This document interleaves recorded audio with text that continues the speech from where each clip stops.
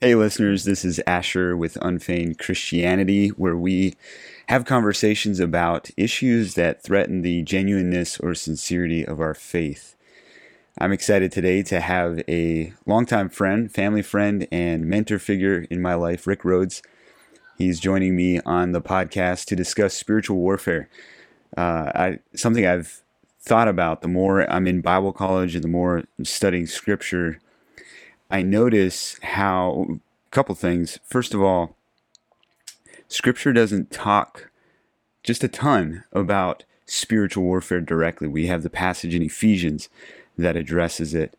But otherwise, spiritual warfare is just it's just there. It just is. Like right from Genesis, we get that there is conflict, that in not only physical realms, but even spiritual realms, cosmic conflict between good and evil. Obviously, God as God of all gods, and Satan as his adversary. Um, and then, and so with that, I think there's a lot about spiritual warfare we miss if we're thinking we need to find those places in Scripture that talk specifically about spiritual warfare. Another thing is that we tend to focus on our enemy as opposed to focusing on God. And Rick has a sermon series out. You can visit his website at ourfamilyministries.org, and you can access several different sermons. Some are free, some are at cost. But one of the series he does is We Win. It's on spiritual warfare. And so in this conversation, we just kind of talk about that, and he does a good job addressing our victorious leader, Jesus Christ, God being the victor, and then also our identity in Christ and we as his warriors with him. Getting the focus off the enemy and on God, and understanding the enemy in light of God, in light of the conflict that is at stake. So I really enjoy this conversation with him. If you he does several conferences as well. He's got the sold out youth conferences that they do, I think, once a year or every other year. I think it may have started every other year and now it's once a year or something, somewhere along there. But you can visit their website and get all the past recordings of those as well. They are in the process of doing the 2020 sold out conferences. So I forgot to check before going on here if he's got that one available in DVD format yet or not, but you can be on the lookout for that. As always, if you enjoy this show, if you found it helpful, or if you don't enjoy it and you just keep listening to it because it just is entertaining to listen to something that's unenjoyable, I don't know. If you want to leave a review, good or bad, go ahead and just shoot an email at podcast@asherwhitmer.com. I'll also drop that in the notes below. Or you can leave a comment if you're watching this on YouTube. If you're listening to this via podcast stream, if you're listening on Apple Podcasts, you can leave a review there. I'm not sure which I don't think Spotify leaves reviews, but feel free to leave a review if you're able. Shoot an email if you're able. Leave a rating. That helps me know how I can better serve you. What's hitting? What's not good? It's through feedback like that I hear from people who like longer episodes or shorter episodes, or if I'm mumbling too much or whatever. It is a helpful way to know how this is being communicated, how this experience is for you. And it's also a way, especially if you rate it on Spotify or Apple Podcasts, or give a thumbs up on YouTube, whatever, it helps get the podcast higher in ratings, helps get the message out there. If you found this helpful, take a moment, leave a review, leave a rating, share it with somebody, and that's as helpful to us as even supporting us financially, which if you want to, you can do that on patreon.com/Asher Whitmer. You can do it for $1 a month, $100 a month, it doesn't matter. You do get some extra bonus content with that as well. But thank you for listening. Thank you for being a part of this. And here's my conversation with Rick. Yeah, we are live. It's good to have you on here, Rick. Thank you. It's good to be on with you, Asher. It has been, we were just talking before turning the recording on, that it's been probably three and a half years since we talked. Teresa and I spent 3 years in Thailand teaching at Victory Christian School, which is school that you started there with Igo. And that was the last time we were in. Well, I guess for my listeners, I don't know if they're familiar with IGO, Institute for Global Opportunities. We, you actually, Rick, play a role in my wife and I being married. So I we, remember, I still remember that drive together going for coffee. And yeah, yeah, that's good memories and seeing good fruit of a good conversation. yeah, yes, it was. That was the first time. I think you and Val kind of hinted at it a little bit, if I remember correctly. Val was my mentor, Mhm. and one of our last coffees there. So for people that don't know, Institute for Global Opportunities is a short term. It's a 1 year missions training school split into 2 semesters, and throughout a semester you have classes and then ministry trips, and then you're also part of a mentoring group. And Rick, at the end of the year, Teresa and I had both been there for the full year together, had a couple missions trips together. And at the end of the year, we were going out for coffee, and Rick suggested that, I forget how you worded it exactly, but I think it was that I consider praying about possibly pursuing Teresa. And you were the first one. And then I think one time in a conversation with Val, he was like wondering if there's anybody that I'd consider. And then I got home and my parents were wondering about it. So I don't know if you all colluded or if it was all just. That was all separate. So it's pretty neat, really. Yeah, yeah, no, it felt pretty disconnected, and obviously I don't know that I would have really picked up on it if it wasn't that there was kind of something going there. And within a year, actually, we were married. That's crazy. Mhm. So now here we are, 8 years later. Wow, it's crazy. So yeah, we just to kind of ramble here, we Teresa and I ended up turning around a year and a half later, moving to Thailand and taught there, and we spent 3 years with Rick's family. Rick, you actually have been fairly formidable in my life even before. We you guys used to live in Minnesota. I grew up in Minnesota. And I don't know if you remember this. Well, one of my first memories of you is speaking at CLC, Christian Life Chapel, in a turtleneck shirt. Do you remember wearing that? Okay. Wow. Did I have that with a suit coat on over it? It was, I think, a sweater vest, if I Okay. remember Okay. correctly. Yeah. Yeah. Yeah. Yeah. I just remember it's, One winter. yeah, I think we only had what, maybe just Ravon or Ravon and Riley or something. yeah, Yeah. something Yeah. like that. I just remember because I did not like turtlenecks growing up. Okay. My mom would have me wear a turtleneck, and I just remember Rick was wearing a turtleneck as he spoke. So It was winter, so I had to wear one to survive in Minnesota. So yeah, and I don't know if you guys were back from Grenada or something. It seems like maybe you shared on Grenada a little bit. Um, okay. I forget what that was, but anyways, and I don't remember if this was before or after that, but you used to the track and field days at Kitchie.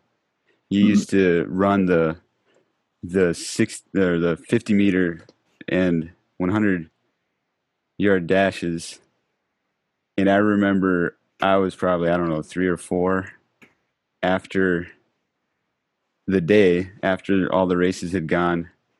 I guess I wanted to run too, and I remember you and Dad running with me down the Okay. 50-yard dash a little bit. Wow. That's, now you're making me sound like an old man. Well, you are, aren't you? I'm having to accept that. Yes, I Yeah. am.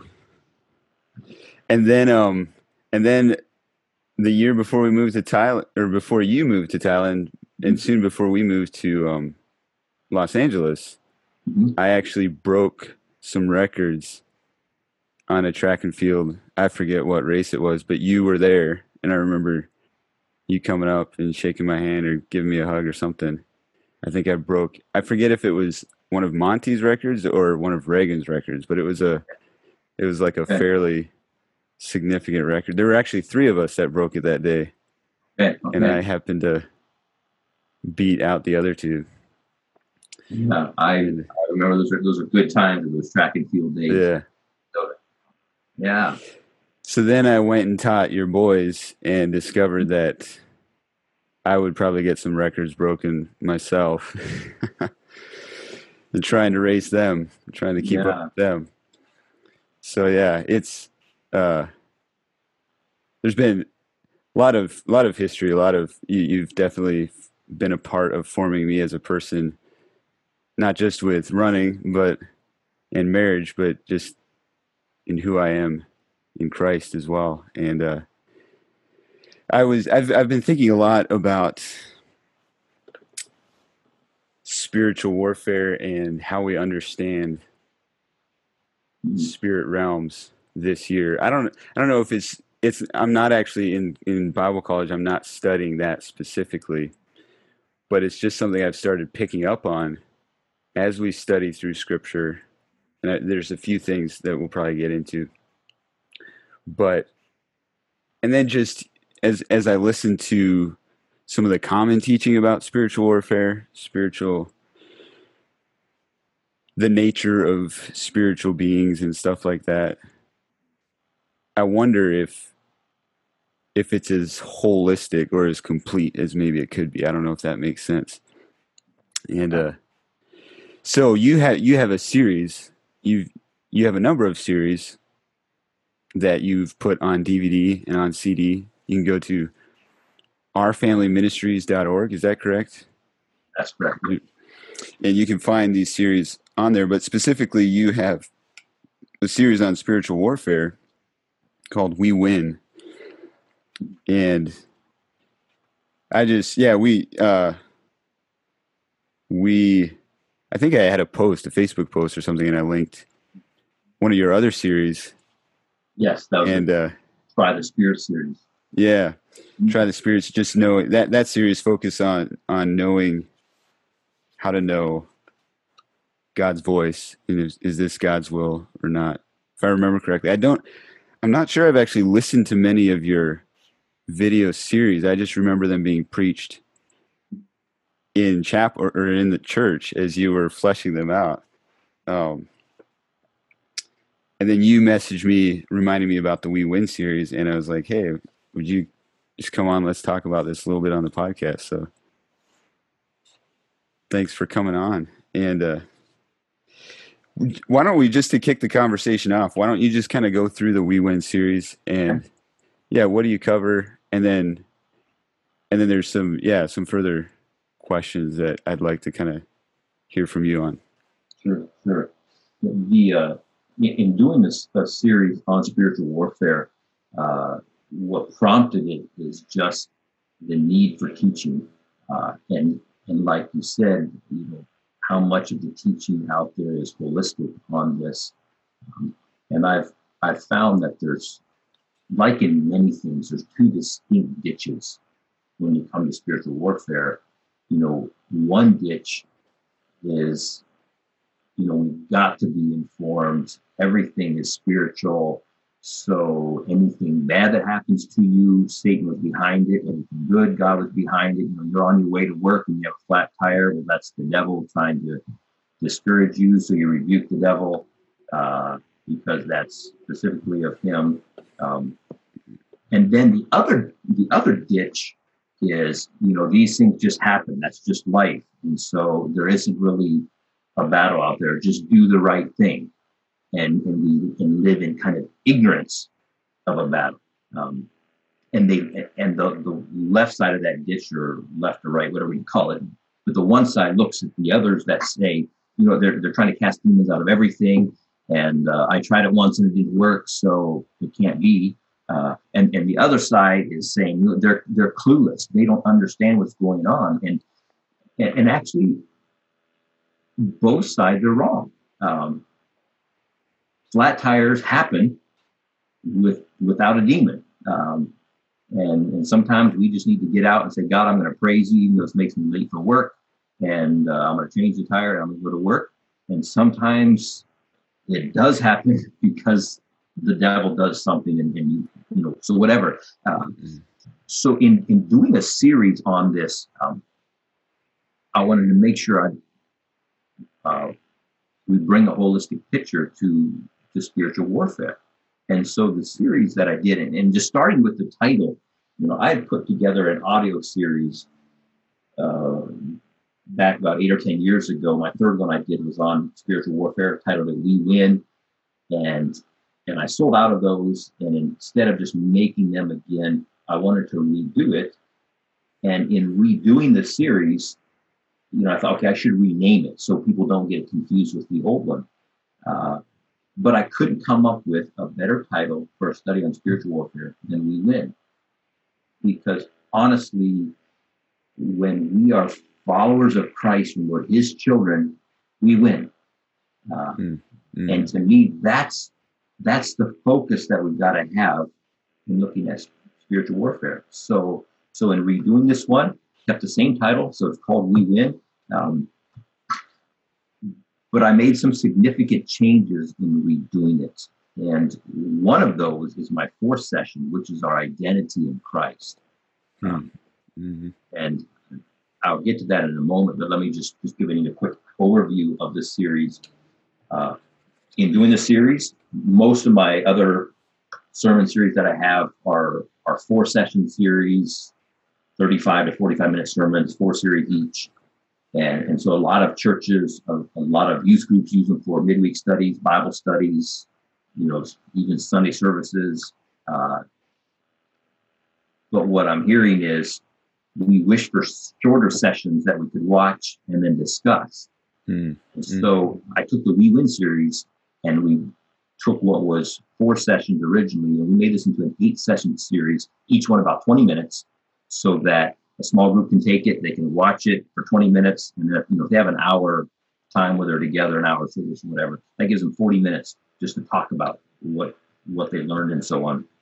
So in this We Win series, the 8 sessions, the first one is This Is War. And this is just defining what is the battle that we're in. What is spiritual warfare? It is real. The ditch that says, we just do the right thing, ignoring it. No, they're wrong. There is a battle. And we need to understand that we're in a spiritual battle. There have been distinct times in our life where if we wouldn't have understood that we're in a battle and just addressed it, we would have been clueless and disillusioned. So the first session, This Is War. What is the battle? Where is it fought? What are where's the main battleground? Just a couple of these things quickly. The primary battleground is in the mind. The number one weapon of the enemy is fear. And those are just two of the 4 points that I give in that This Is War. Then the next 3 sessions in this series, I take, in a sense, the three beings or the 3 players in spiritual warfare. It's God, it's Satan, and it's us as people. And so session 2 is titled Our Victorious Leader. And if we're going to look at spiritual warfare, you understand the battle, and then we want to say, okay, so who is God? And we want to understand who he is, and just take 3 characteristics of God and looking at him, who he is. And that's an encouraging session.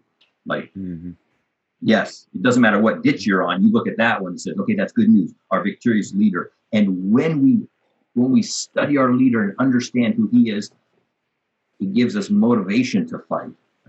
So session 2 is our victorious leader. Then session 3 is our deceptive enemy. And we do need to understand who Satan is. Paul says, let's not be ignorant of his devices. And too often we're ignorant of his devices. Now, the one ditch that tends to make everything about spiritual warfare and trying to cast a demon out of everything that goes bad, and they see a demon behind every push, to me, that I don't agree with that at all. And I think that type of approach champions the enemy, which isn't right. That's not a right perspective.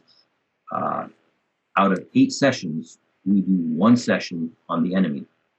And simply what we do in that session is just to understand who he is.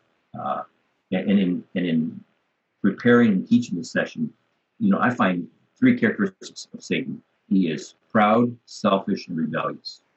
Proud, selfish, and rebellious. And so that's going to be how he works.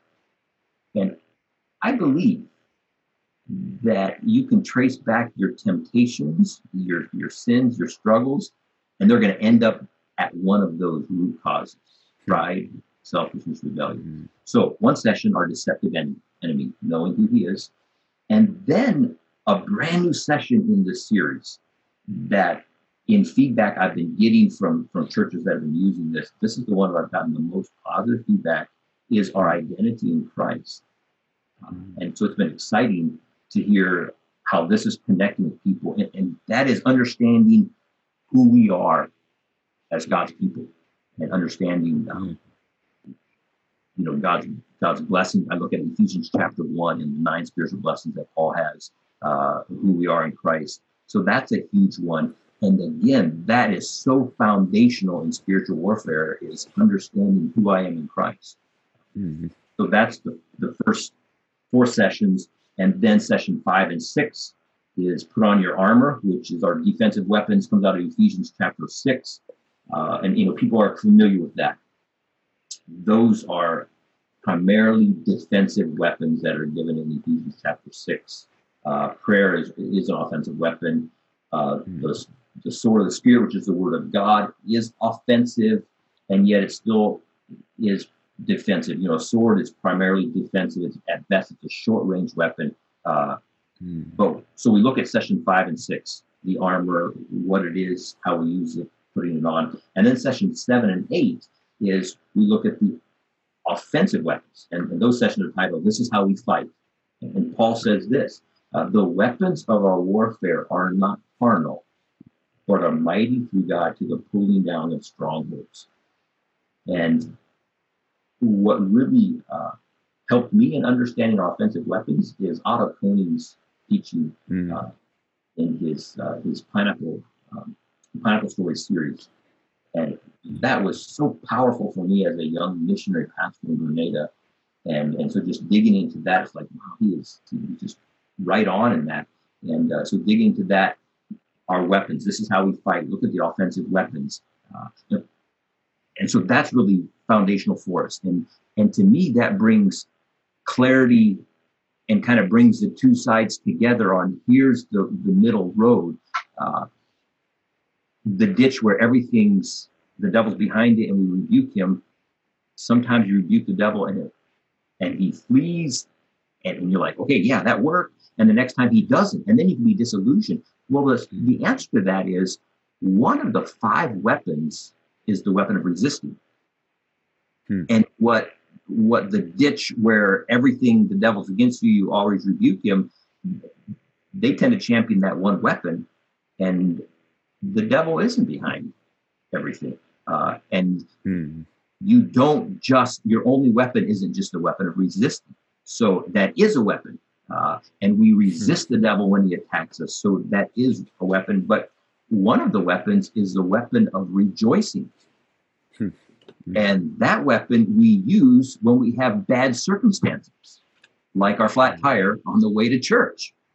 So, and I was going to speak at a church, and I had a flat tire. I could have stood out by that tire and rebuked the devil all night long and probably missed my service. What I needed to do is get out and just praise God anyways and fix it and go on to church. And the devil didn't get any glory. Paul says we're to rejoice in everything. Humanly speaking, that's not possible. And in the flesh, we don't. It's not natural to rejoice in bad circumstances. An unbeliever can rejoice when things are good. And too often we as Christians rejoice when it's good. When it's bad, we grumble, we complain. The spiritual weapon is the weapon of rejoicing. And when we rejoice in bad circumstances, that's when God works. That's when exciting things happen. So those are some powerful tools. The weapon of love. You have problems with people. And again, we can say when you just champion the weapon of resisting, they have a demon or Satan's just using them, and we look them in the eye and rebuke them in the name of Jesus, and then things go really bad. We're like, what happened? The weapon of love is when we have problems with people. Mm-hmm. So there is a weapon of resisting, but there's also a weapon of rejoicing, weapon of love, and there's two more in that. So those are the two final sessions. This is how we fight, looking at our offensive weapons and how we do it. Yeah, that's so good. I remember you teaching, I forget what class it was, but teaching the weapons of warfare. Mm-hmm. And that was really powerful for me too, thinking of the offensive weapons. Especially rejoicing. So often those times are, and even love, but you think that we need to pray and rebuke and resist because it's a flat tire, or even just being you thought you were going to be able to do ministry someplace, and then somebody came and took away your permit, or whatever it may be. You think you need to pray against it and resist, when it might be a moment of just rejoicing and that kind of tribulation, I guess you could say. And that's something that I've been thinking about too. Like there is power, and like you said, we do resist. That is one of the weapons. We resist, and the devil flees. Especially, it said, at least in James, it calls us to humble ourselves, resist the devil, and he will flee.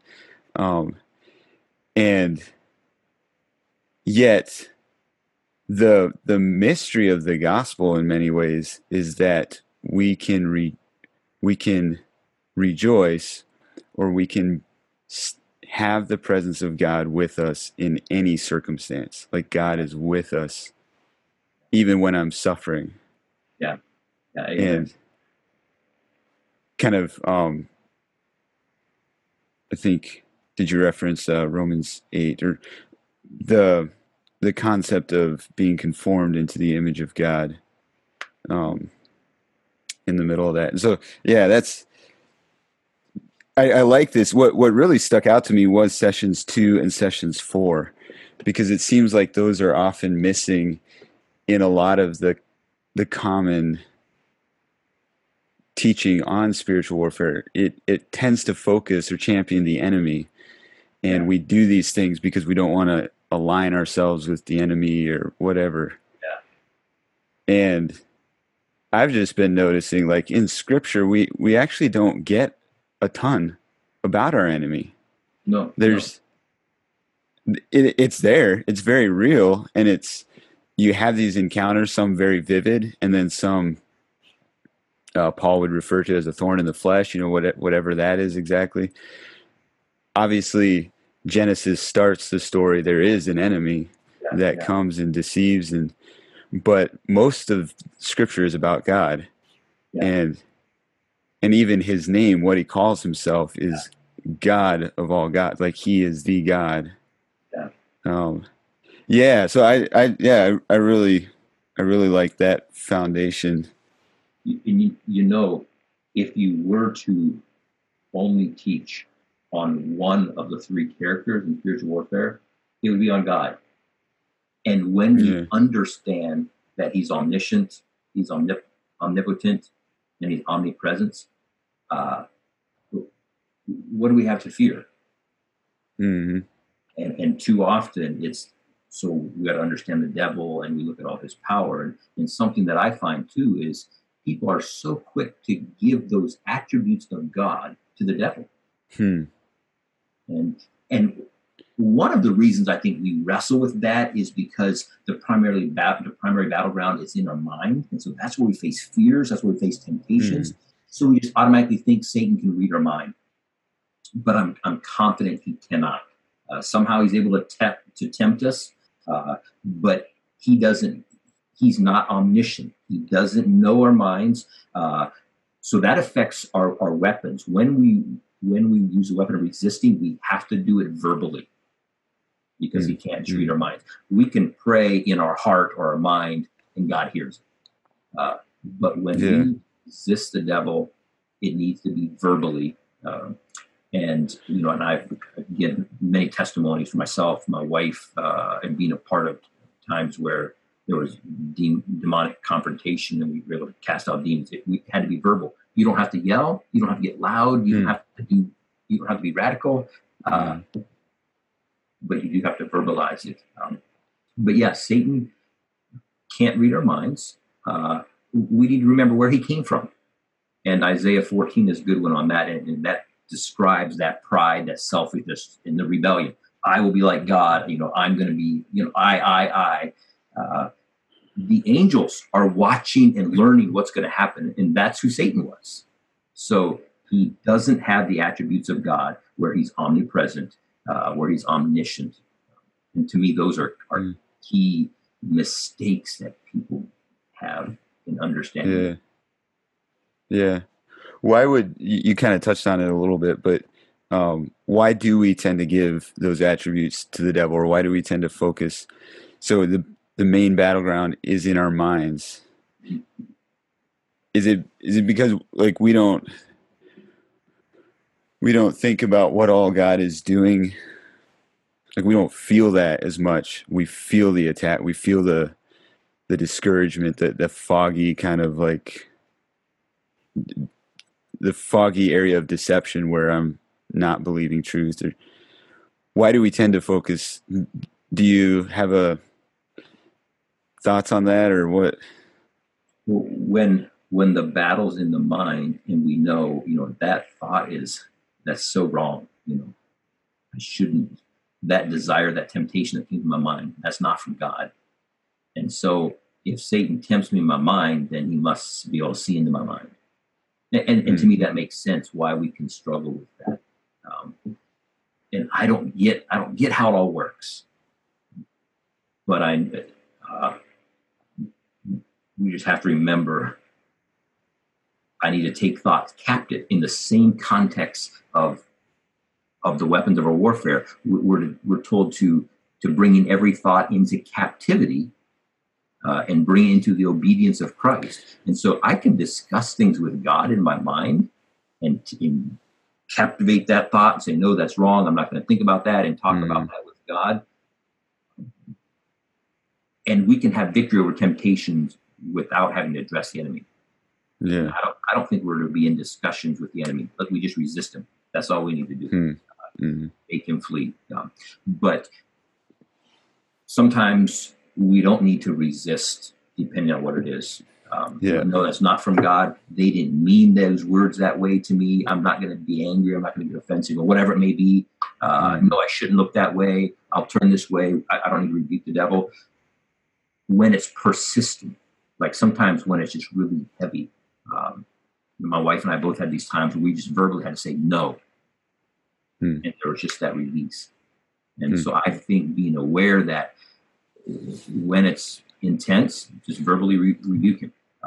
And I don't caution people like, be careful, you don't resist the devil too much. No, if I'm trying to get to church and my car don't start, or the other Sunday I'm preaching and the projector wouldn't work, I have no problem with, and will often do this. Well, let's just pray.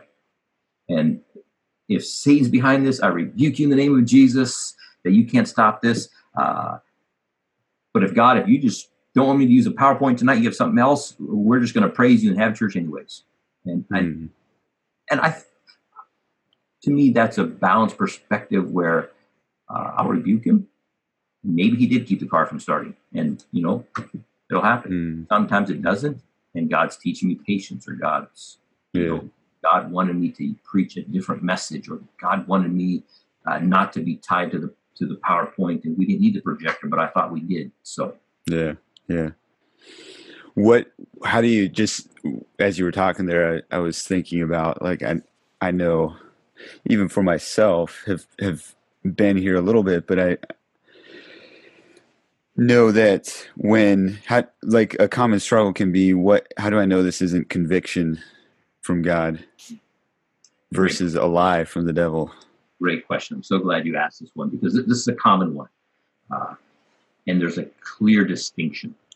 Satan is called an accuser of the brethren. So he accuses us. Uh, and by the way, the truth in spiritual warfare is God has won. And there's no question who wins when you look at the Word of God. Okay, the battle is over the souls of mankind. Uh, but when I'm on God's side, there's nothing Satan can do to me. His only weapon is the lie, and so he attacks us with a lie. And so when he accuses us, sometimes they're lies. Sometimes he's bringing up past failures. There you are. You got angry again. You're such an angry man. Or he can. And here's how I tell the difference. When it's Satan as an accuser of the brethren, all you get out of it is despair. There's no hope in it. Like, yep, that's just who I am. I'm a bad dad. I will never be a good dad to my children. And it's just depressing. When God's Spirit convicts, it's not like, yes, God's convicting me of anger or, whatever it may be, but there's hope in it. I know what I need to do. Rick, you did it again. You've got to go back to your son and say you're sorry. There's hope in it. And an accusation from the enemy, it leads to despair, depression. There's no hope. Conviction from God, there's hope. There's light at the end. I know what I need to do. I've got to go back and say I'm sorry to my wife. I've got to call up that brother and say I was so wrong. I've got to stand up and say I've sinned. I have something to confess. But there's light at the end. To me, that's just been a lifesaver for me in dealing with, is Satan just after me, or is it the Holy Spirit tempting me? Yeah. If it leads to despair, no, that's not of God. Then you resist him. That's not true. I will not listen to that. Is this true? And if it is, okay, I'll confess. I'll apologize. I'll do whatever. Yeah. I can't think of the reference right now, but it reminds me of the verse in Corinthians somewhere. I forget if it's first or second. Talks about, Paul says something about along that lines, like something about conviction that leads you to despair, as opposed to a conviction that leads you to a godly grief. Yeah, do you know what reference I'm talking about? I don't. I should have looked that up. Yeah. This prompts me just back in just a little bit when he talked about in James, and then also again in First Peter talks about resisting the devil. And the context that those come in is submit to God, resist the devil. And there's really no room for arrogance as a Christian. Yeah. I'm a child of God by God's grace. It's by God's grace alone that I'm his child. So my confidence is in him. And if I'm proud and then I'm going to resist the devil, I'm not sure I'm going to be successful. Like sometimes there's this arrogancy is, we have victory over him and we're going to go do this. And it's more about me than it is about God. So I think it's interesting that when we're told to resist the devil, that comes after we're told to submit to God. Yeah. Sometimes our struggle isn't so much an attack from the enemy, but a lack of submission.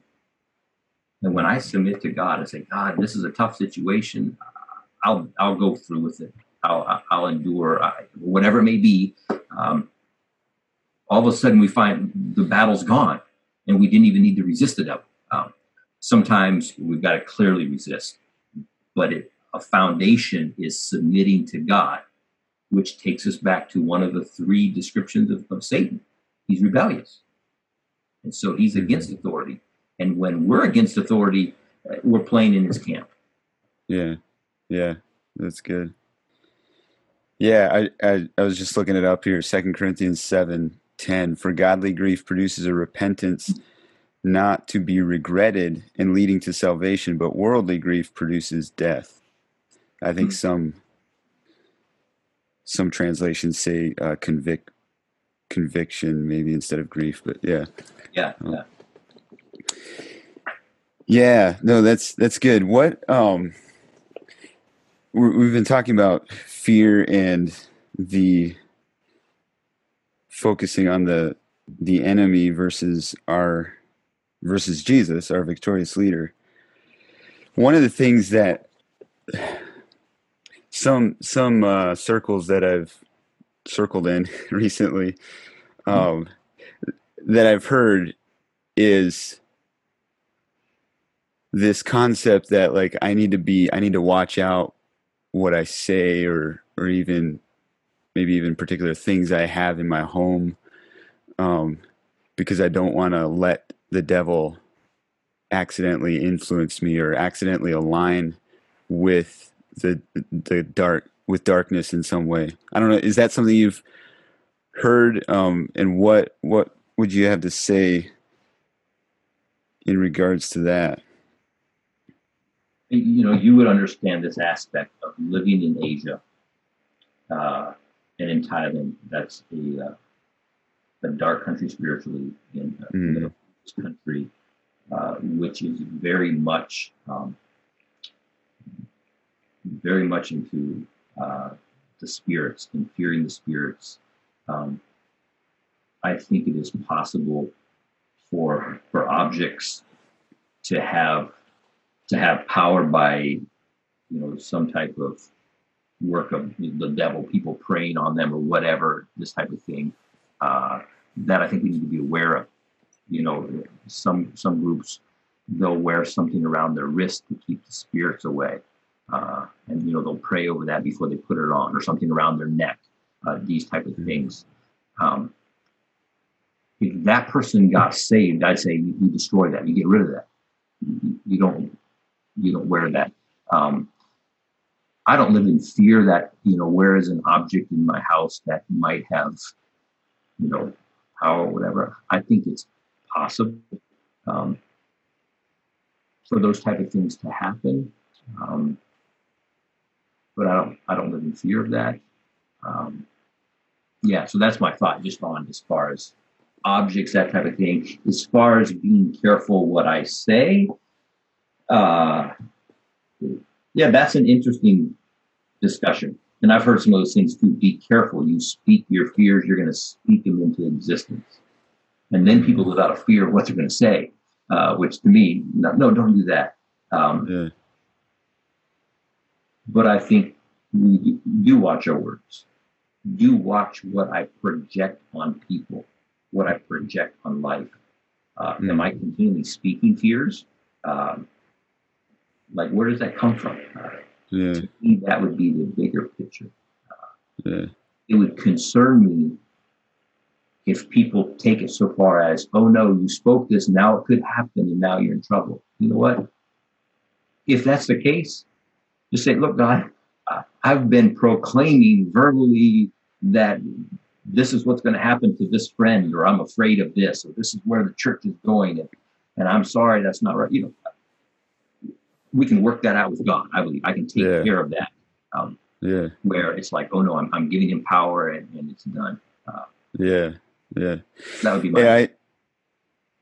Yeah.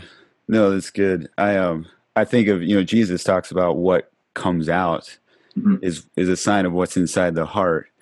Yeah, And and then I think too of, I don't know if you're familiar with Clint Arnold, I'm not. any of his work. I'm not sure if he's written books, but I've watched some sermons from him. He's like the sermons are mid 90s, late 80s, so they're kind of older, bad graphics. Um, but he talks about spiritual warfare being a worldview as opposed to a specialized work. And that really resonated with me. Like man rebelled against God because the serpent came and deceived us. And so there's this constant conflict, whether it's direct demons attacking you or whether it's that state of rebellion that we're kind of born in. There's this conflict between God and his original design. And so any work within us to be transformed into the image of Christ is spiritual warfare. That's God doing work spiritually within us. And And so in that way, like, yeah, if I'm speaking condemnation, or I've thought about it, if I'm having difficulty in a relationship and I'm talking with my wife or talking with others, like, and it's all negative and condemning, like that just tempers the attitude in my own heart or home. So it's definitely going to have a negative, maybe even sinful effect. Yes, yeah, But whether that means I've now aligned with the devil and I've got to do some kind of exorcism or something, you know what I mean? yeah, I yeah. don't, No, I'm not sure that it's that. I agree with that. And uh, is really true. What we speak comes out of the heart. So let's deal with the heart, not try to clamp down on the words or what's going on inside here. I think is important. Yeah. Yeah, and what, uh, yeah, the spirit in which I'm speaking. So where's that coming from? I think those are things we need to really look at. Yeah. Yeah. You mentioned just briefly, like you and your wife encountering people possessed with the devil. Um, Kind of along what we were just talking about. How do how do we know when someone's possessed of the devil? Can a Christian be possessed of the devil or accidentally have a spirit? And I'm particularly thinking along like habitual sins. Like I've done my book that I've written is on male sexuality and overcoming lust. And so I've had a lot of interaction with guys who have had heard teaching, or had somebody directly tell them um, that would indicate perhaps they're continuing to struggle with lust because they have a spirit of lust within them, or like some Yeah, yeah, demonic spirit. And it's really, really confused them because they'll pray against it. They will go through the bondage breaking, and me even to a certain degree. I forget who has a bondage breaking prayer, but I remember we are at our church we had printed out for a while, um, and I would pray that through, and it didn't seem to do anything. And yeah, I'm just curious what your thoughts. Can that be a thing to yeah. be? Yeah. It concerns me. Sometimes it's like we're lifting up a certain prayer, um, but the perspective of, like, to me, this helps make sense. Is um, sin at its, in a sense, basic form? It's an agreement with Satan, Hmm. and so when, and like Jesus said, you look on a woman with lust, you commit adultery in your heart. So he took it to the heart level.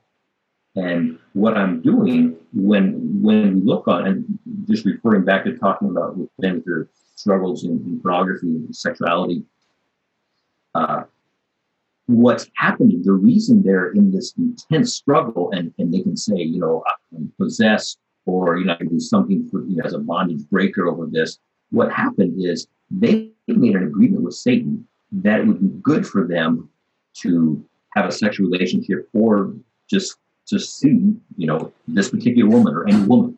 Um, the truth is, it's not.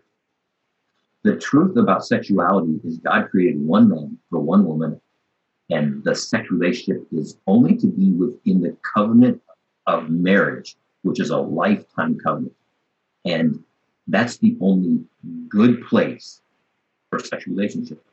Now, the Bible does address the pleasures of sin, and it's fun for a season. So that's true. But the consequences of sin and the consequences of sexuality, using sex outside of God's plan, are devastating. So for somebody that's struggling um, with sexuality, what I would say is, let's look at your beliefs. So if you're agreeing with Satan that, just to have sex with whoever, if I just could, if you're agreeing with them, uh, you got to bring that thought into captivity. And the truth is, no, it wouldn't be good for me. Um, Hmm. There's no good sexual relationship except with my wife, or to the young man that's not married. There's no good sexual relationship out there for you until you're committed in marriage to a lady. And a repeated sin, a repeated agreement with Satan is what builds a stronghold in our life. And that stronghold isn't taken down just by rebuking the devil, because we've made an agreement with him. In a sense, we've shaken hands and saying, it's true, it's true. I wish I could have sex with any woman I see that's attractive. And now we want to rebuke him while we're holding his hand saying, this is true. Instead, what we have to do is identify the lie, which is a lie about sexuality. No, it would not be good for me to have that relationship. The truth is, God's created me to have that relationship with one lady in a lifetime commitment. So that's what I'm going to believe. And I confess that as sin. My thoughts, my agreements with Satan, that's been sin. I've been saying, yes, you're right, Satan. God, no, you're wrong. Even though my actions, I've said no to adultery, acting it, I've been living in that. So I take that thought captive. It's a lie. I confess it as sin. This is true. And I'm going to believe that. That's how you deal with a stronghold. Now, it seems too simple. Guys may say, okay, I've done that. One thing, you need to do that publicly, not just myself. You don't have to do it publicly, but there's power in public confession. James 5 says, confess your faults one to another. It takes a humility to say, you know what? Here's what's going on here. And that's a part of submitting to God, being honest with who I am. And so when I say public confession, whether it's to your wife, whether it's to a friend, whether it's to the brotherhood, whatever it may be, whether it's to your small group, but you're going to get honest about what's going on in here. You're going to confess it, and then you're going to say, I'm going to believe truth, and I'm going to hang on to that. That's what needs to happen, not a rebuking of the devil. Now, maybe a strong temptation comes to rebuke the devil, but a stronghold isn't taken down just by rebuking the devil. It's you made an agreement, and all of a sudden you're just living out of, oh, that wouldn't be, and you're just living in this lust because you agree. So that's where that needs to be taken down. Yeah. You mentioned, can a Christian be possessed? Wow, that's a tough question. You ask somebody smarter than me to get that answer. I think so. Can it happen accidentally? No, I don't think so. Like, to me, there has to be a willful asking for it. Maybe it can happen where somebody prayed over somebody. I'm not an authority in all that. I don't understand that. But God is faithful to reveal what we need to understand. And, for myself, in a specific incident where I was involved where we cast out a demon, it wasn't like we were looking to do it. It wasn't like, I think he has a demon, let's just try it. No, it was, we're doing the right thing. We're sharing as brothers. Now, and this brother's really struggling, so we're just going to pray for you. We gathered around the brother, and it was in a small group setting, and we were pray for him, and he just started to speak just vehement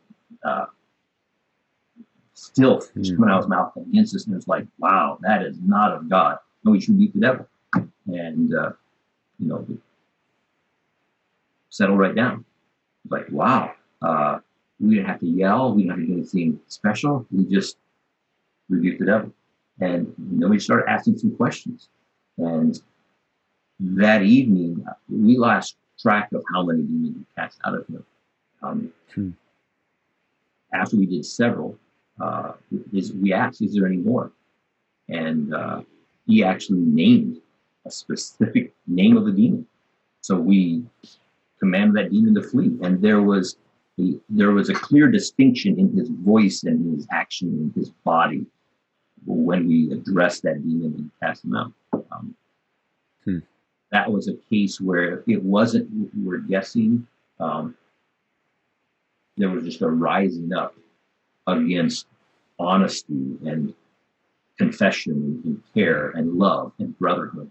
And what was interesting to me is in my Try the Spirit series, like I don't look at that as a teaching on spiritual warfare, but just discerning, is this of the Holy Spirit or is it not? And there's so much confusion on that. So that's where I was going in that series. And one of the spirits of this world, my second session, that's a 4-session series. The second session is the spirit of this world and how it comes into the church and it looks and it's cloaked like this is right and it sounds good, like, only listen to Jesus, nobody else. Well, that sounds really good. But really behind that's a spirit of anti-authority where you don't listen to any authorities. Just do what Jesus says. And that's not right. Jesus was a man under authority. Jesus told us to obey authorities. So those are the type of things that come in. Well, one of the spirit of this world is anti-brotherhood or spirit of isolation. And what was interesting is that man that night, he addressed spirit of isolation and a resistance towards relationships. That was one of them. It's like, wow, there's a spirit of isolation. So that was that situation. And again, as Christians, I don't think we need to live fear. Oh no, do I have a demon? Does he have a demon or not? Let's do the right thing. Let's follow God's principles. Yeah. And Satan's going to stick his head up if it's there, and then we deal with it. Yeah. Yeah. Oh, that's good. That's interesting. Something I have not studied into a whole lot, but is even the even the Greek word for what gets rendered, I'm not sure what our translation would say, but demon possession, possessed by a spirit, is in actual. I've heard that a better rendering is probably like demonized, like the demonized man. Whereas, like, more than a spirit coming into a person and giving them a new life and personality, like a hand would give a glove or something, it's more that what you've talked about earlier, they've agreed with or listened to or just spent so much time in this train of thought that they've begun to think and act and take on the character of that demon. And so I wonder if our fear, like, rather than fearing, am I possessed by a devil or whatever, so what are we absorbing? Like, what are we taking into? What are we listening to? That's good. I agree.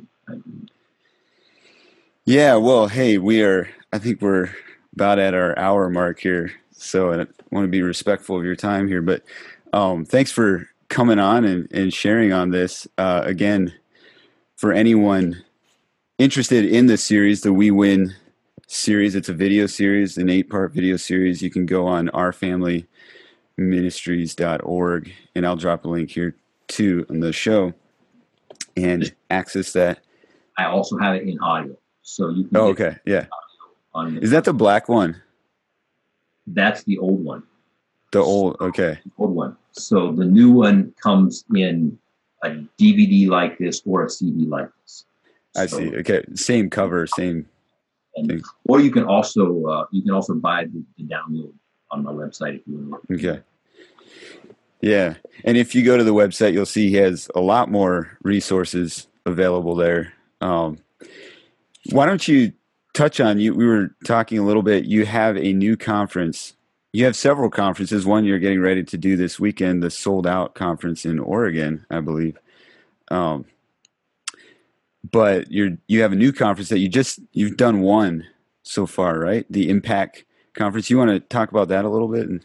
Yeah, that's the Impact Communication Conference, and we did one in July of 2019 and had one scheduled for July of 2020, and due to COVID, had to cancel that one. but we actually have another one scheduled for this next year, and then also doing some smaller conferences that churches have requested to come and do for them. Also do some training on communication for businesses, which is a part of that. But the complete conference, let me grab a flyer right here. So this is Impact Communication Conference. And we have a website. Our website is Impact Communication Conference, impact-conference.com is our website. And so all our information, we have several promo videos on there, impact-conference.com.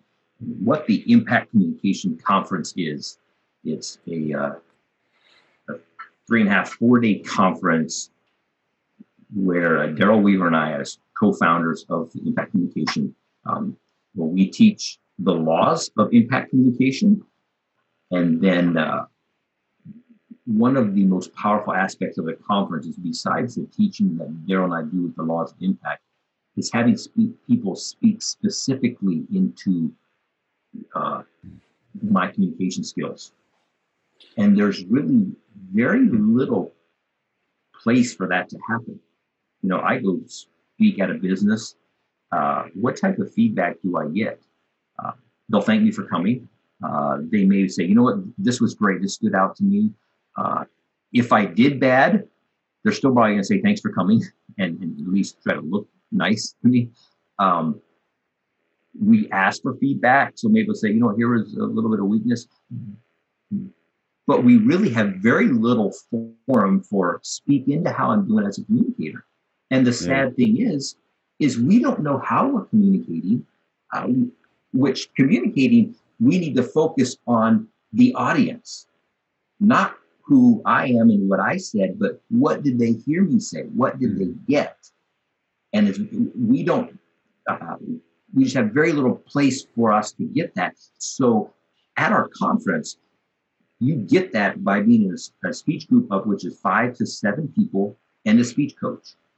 And you come to the conference with a 5-minute speech prepared that you're going to give. And it can be on anything. It doesn't have to be a spiritual topic. You know, it can be on, you know, your hobby. It can be, you know, whatever, something you're interested in. And you give that. And then the speech coach and those in your speech group, they speak into it. You know, here's a commendation. Here's what you did really well. Here's a way you can improve. And then as we get deeper into it, you have your audience says, you know, here's what you were trying to say. And it's interesting when you're done giving that speech and you're up front and you know, myself or whoever the speech coach standing there beside you, we go around that half circle and, you know, this was your inspiration, and to hear what everybody says.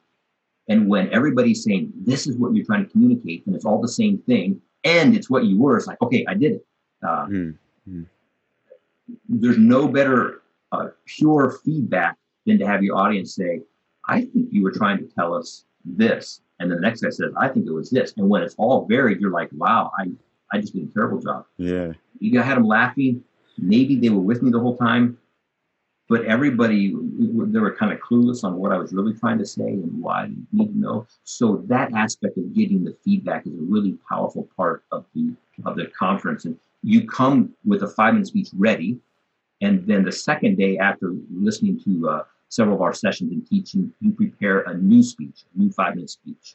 And you get to sit with your coach and have them look over your notes and making sure you're developing an I am sentence, which is you're using the law of inspiration motivation. And then that night after dinner, you're back in the speech group, same coach, and you give your new speech. And then they're critiquing you again. And then the third day, you're sitting under the rest of the teaching, and then you develop your third speech, which is, again, a 5-minute speech, and it's a new speech. And we're just digging deeper in the laws of communication. Yeah. And so that's been a really powerful thing. You know, people have asked, are you going to put this teaching on DVD? And right now we're saying, no, we don't want to do that, because then people I don't need to go to a conference. I'm just going to watch it and get it. And yes, they could get the teaching on the laws of communication, but they don't get that impact, the personal speaking into their life. You know, I went to Ken Davis' SCORE conference in 2013. In fact, that's where Daryl, my co-founder, and I both went to the Ken Davis conference together. And I had his DVDs on the SCORE conference. I watched those. I went through it with some guys, and so all that was really good. I knew the content of what he's teaching. I spent $2,100 to hear something I'd already heard. But what I got out of that conference that was worth my $2,100 is the speech coach speaking into how I came across. And he told me something that nobody had ever told me before. And when he told me, there's like a light came on. I was like, wow, that was so powerful. And I needed to hear that. I wouldn't have gotten that any other way. So that's a powerful part of the conference that we're doing. Like I said, this isn't just for pastors or teachers. It works also in business. It works in any type of communication. And the foundation behind what Daryl and I are doing with Impact Communication is this. We believe that the greater the value of the message, the greater the need to deliver well. Therefore, as Christians, we should train ourselves as communicators because we have a valuable message to give. And what that does is it takes the focus off of me as a communicator and it puts it on the message. It puts a focus on the message, not on the messenger. And sometimes as Christians, we can say, well, if I try to get really good on communicating, isn't that really a me focus? And then I'll get proud. We don't do that in our cooking. Like, I don't want my wife to say, well, I don't want to cook a good meal because I'll get proud. We don't want that. We believe that you can cook well and be humble. We believe that you can do your job well and be humble. Why can't we communicate well and be humble? So equating doing something well with pride, that's not right. And it's the wrong focus. You can come to the conference and say, I want to do well so that people like me and they want me to speak. That's not right. We believe that the focus needs to be on the message, and I want to learn to deliver it well so that people get it. And that's really not about me. And then people come away saying, wow, I got it. I understood it. And that's what we want. Probably the most common feedback I get that encourages me is when people say, it was simple. I could understand it. I got it. And that could be an insult. And sometimes I tell people, I said, well, I'm not smart enough to make it difficult to understand. But honestly, that's a result of using the law of clarification. How do I help them remember? So it's very important that we as communicators break down what we have. If I'm given 30 minutes to speak and I study and I put together a presentation and it's taken me 6 hours of study, and then I go in 30 minutes, I give it to somebody and I expect it to impact them, for them to remember it a week later without having to go back to their notes. That's impossible unless I package it in a way that they're going to get it. Yeah. So that's a big one for us, that law of clarification. Clear. Yeah, no, that's good. The whole giving feedback reminds me of your speech class at IGO, which was probably an abbreviated version of it. I don't know, but the feedback, it was through that experience where I started thinking about teaching. I think even maybe some of your comments in there were like, oh, you'd be good at teaching. And then just so that class awakened in me the realization that I enjoy speaking, especially when I can learn how to communicate. And I've been able to sit under your teaching and sermons and stuff. You do a really good job at that. And probably the clearest example is nobody remembers their wedding sermon, right? Yeah. Nobody can. Yeah, you spoke at our wedding, and I still remember how you spell love. So, serve, SERVE. There's probably a lot of other things that I don't remember from it, but I remember that part. Good. So yeah, I would definitely enjoy making it to one of those conferences sometime. I don't know if we'll get to it this next year or not, but Yeah, definitely recommend it.